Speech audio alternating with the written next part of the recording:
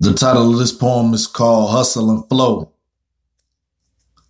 Nothing real can be threatened. Nothing unreal exists.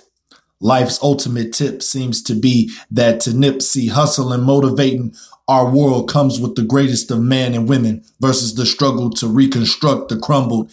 And so for that, we must ride for the greats and condemn the worst. For the better part of my life, I've seen so many people rise under the sun and return to dirt.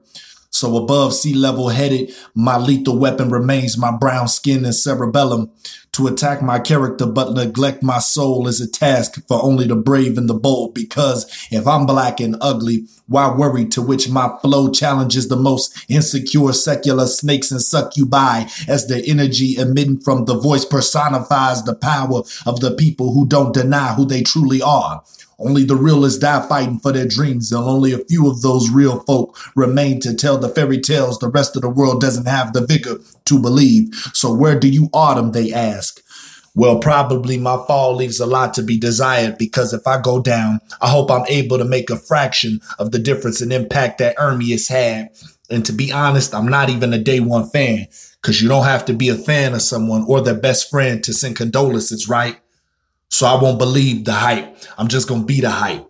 Resurrecting paradise, Nipsey Hussle. Power.